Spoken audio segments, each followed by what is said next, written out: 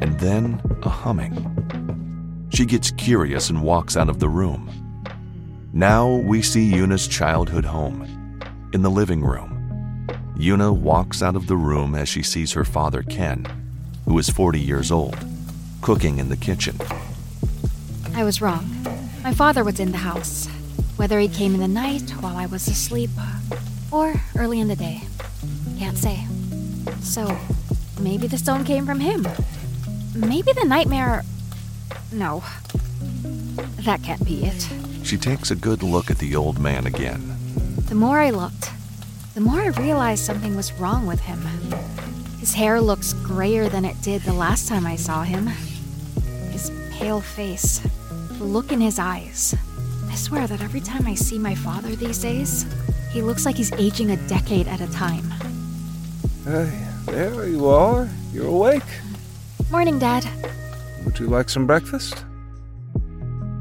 We see Ken and Yuna sitting in the room eating. Then Ken brings out the Concreo.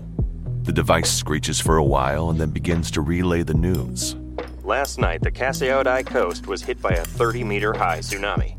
Unfortunately, nothing was left there, and the essential loss was... Water? The Applemist Islands have been completely swallowed up by the sea. The residents fled. Can you make that shell thing stop talking, please? I just want to eat in peace. Of course, I'm sorry. It's a Concreo, a device with magical power that allows you to talk to other people and hear the latest news. I'll turn it off now. Ken turns it off. Afterwards, as Ken is getting ready to leave for school, he checks on his daughter first. You know, me and your mother, we love you, right? And here we go again. No, I want you to know that we're always thinking about you. Of course we want to be with you, but we're busy saving the world. Yeah, I get it.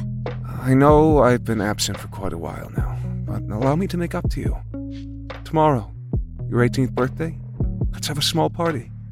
Just the three of us. You've been expecting it, right? Yeah, sure. Can't wait. And Mom will be here? Yes, she promised. She will leave everything and come for your birthday.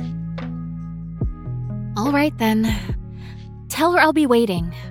Then Ken smiles, walking out of the house with his raincoat and mask. Be careful on the way, Dad.